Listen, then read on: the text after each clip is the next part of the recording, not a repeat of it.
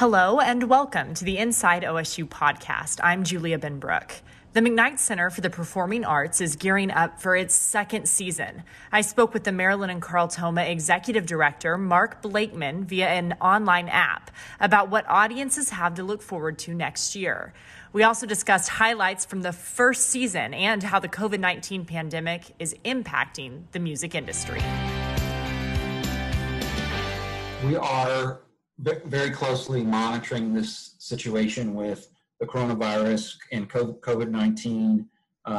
We're actively participating in a lot of industry forums with other performing arts centers from across the United States, and we are a member of a number of kind of trade organizations like the International Association of Venue Managers.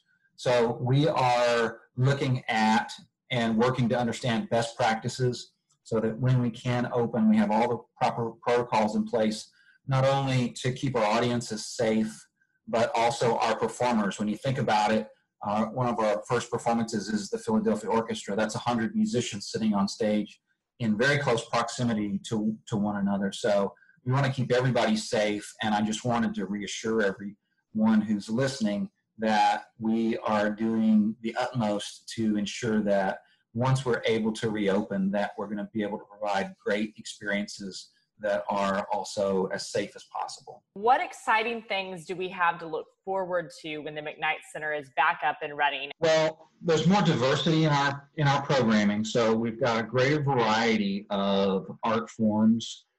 We have a couple of chorus programs, incredible all-male chorus from San Francisco called Chanticleer.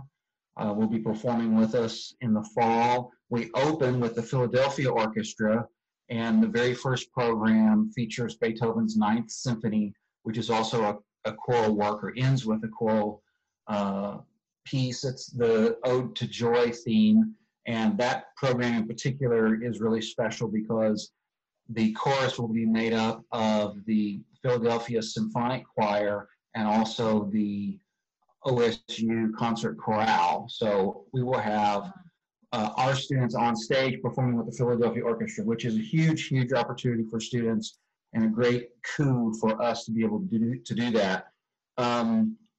We're introducing a family series next year. We want to make the arts accessible to the widest and most diverse audience possible, and we want to reach small children.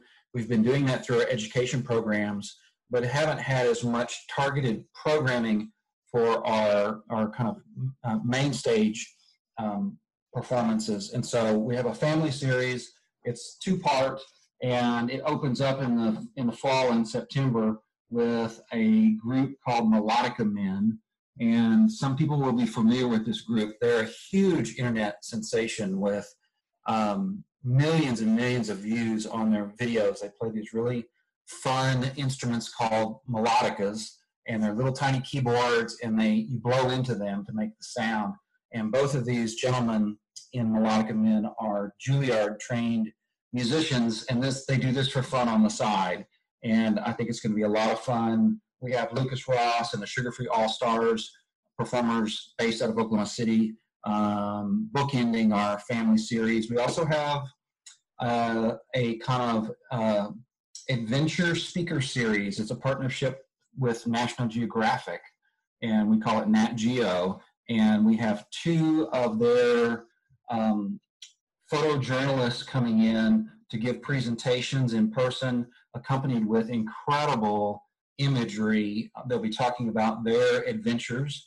One features a woman who's been hailed as the female Indiana Jones, and we're going to hear from her. And also we have a gentleman who'll be presenting on Mars. And so we've got a really wide range of things, and we think that we've got something for everybody for next season. It sounds like it. And this inaugural season, I mean, of course, we started off with the New York Philharmonic and just continued to have content throughout. But some of those things have been rescheduled. Can you touch on that and what happens to those shows that kind of disappeared because of COVID-19? Absolutely. So we were having a great inaugural season. really lots of great concerts that started off in this calendar year. So in January, February, and early March of 2020, we had a number of performances that were postponed that were scheduled after the coronavirus pandemic really took hold. And all of those performances have been rescheduled into the fall of next season. That includes Sarah Coburn, Bill Wolfram, the pianist who is giving a solo performance, as well as performing the fifth Beethoven Piano Concerto with the OSU Orchestra. Jonathan Biss, who's been doing a series of Beethoven's piano sonatas, all 32 sonatas, and his last two performances have been rescheduled for the fall, as well as what would have been our last musical in the inaugural season, Buddy Holly, has been moved to November. So if you have tickets, if you already had tickets for any of those events, those have been moved to the fall. That information is available on our website at McKnightCenter.org.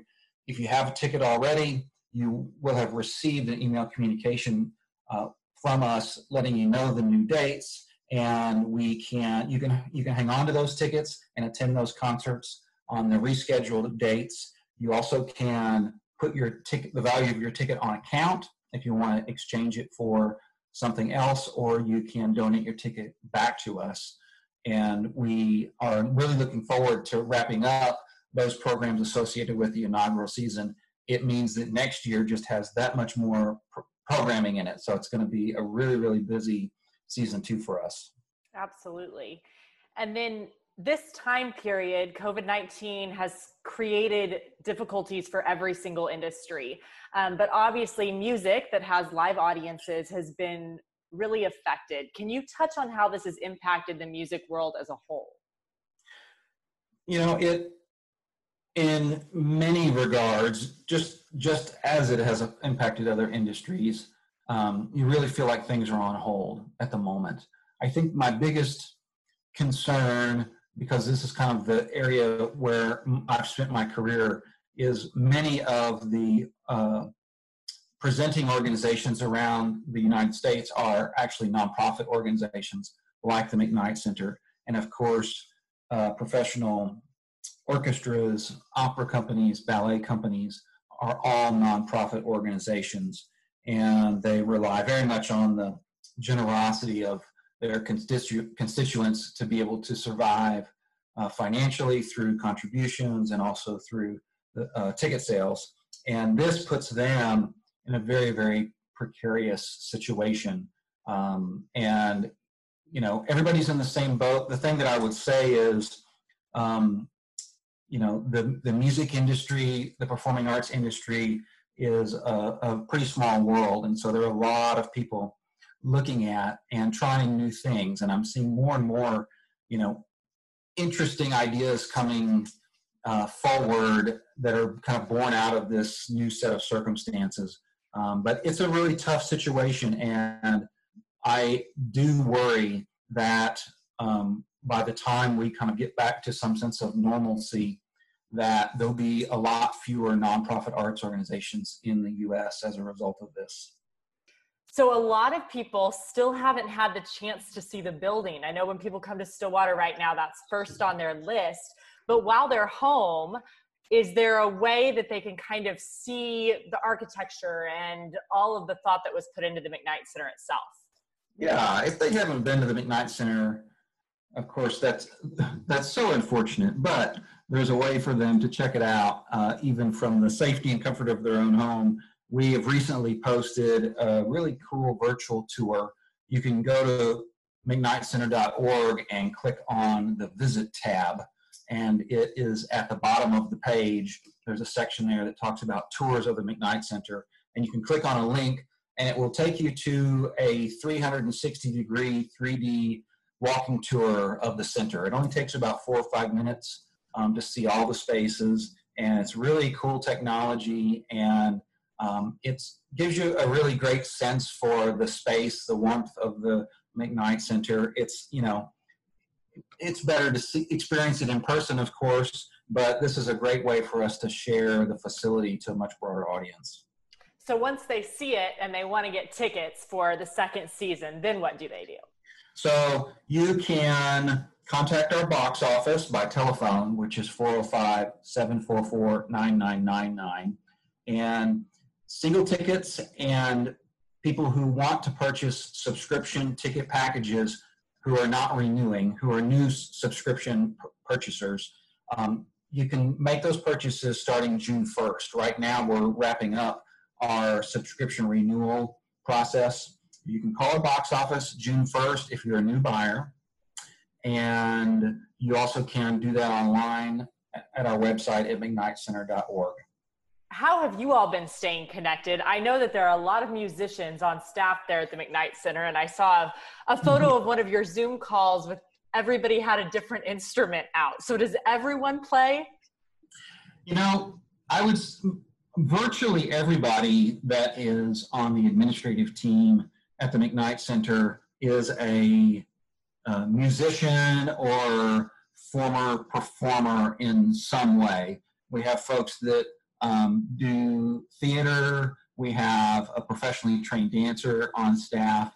We've got a whole bunch of instrumentalists and vocalists. And so, I mean, it's a natural pathway, I think, for people that go on into the administrative side of the performing arts to have probably first fallen in love with a particular art form because it was something they were training to do as a young person. That certainly was my path, and I think it's a pretty common way for people to find themselves on the administrative side of the performing arts. We have not been performing together, although that has come up in discussions an awful lot over the last few weeks as we see more and more content coming out on social media channels about people doing Zoom performances and doing performances remotely and doing, web streaming and Facebook Live and things like that. And as we're working on some original content that we can share out to re-engage our audience members, there's a possibility that, you could see a performance from McKnight Center staff sometime in the future. Okay, well, we will have to stay tuned for that. That'll be awesome. The McKnight Center wouldn't exist without all of the support from donors and the Stillwater community. Do you have a message that you would like to give them right now during this uncertain time? Two things. One, I want to say thank you to the incredible generosity that has helped bring the McKnight Center to fruition, from the incredible gift from Billy and Ross McKnight that set up our programming endowment, to every level of gift from our founders and those that are supporting us on an annual ongoing basis, and also our ticket buyers who have been so enthusiastic for our programs in our inaugural season. We're really, really grateful for the broad support that we've had in our opening year. And the second thing that I want to say is we really can't wait to have everybody back to the McKnight Center. Our job is to present performing arts, present great live performance experiences, and to do it in a way that is transformational to the people that are in the audience, that are viewing and listening to these things. And we're really, really excited and working hard so that we can get the McKnight Center back up and running just as soon as it's safe for everyone to gather again. As Mark mentioned, you can call the McKnight Center box office or visit McKnightCenter.org for ticket information. Thank you for listening to the Inside OSU podcast. Don't forget to like, share, and subscribe.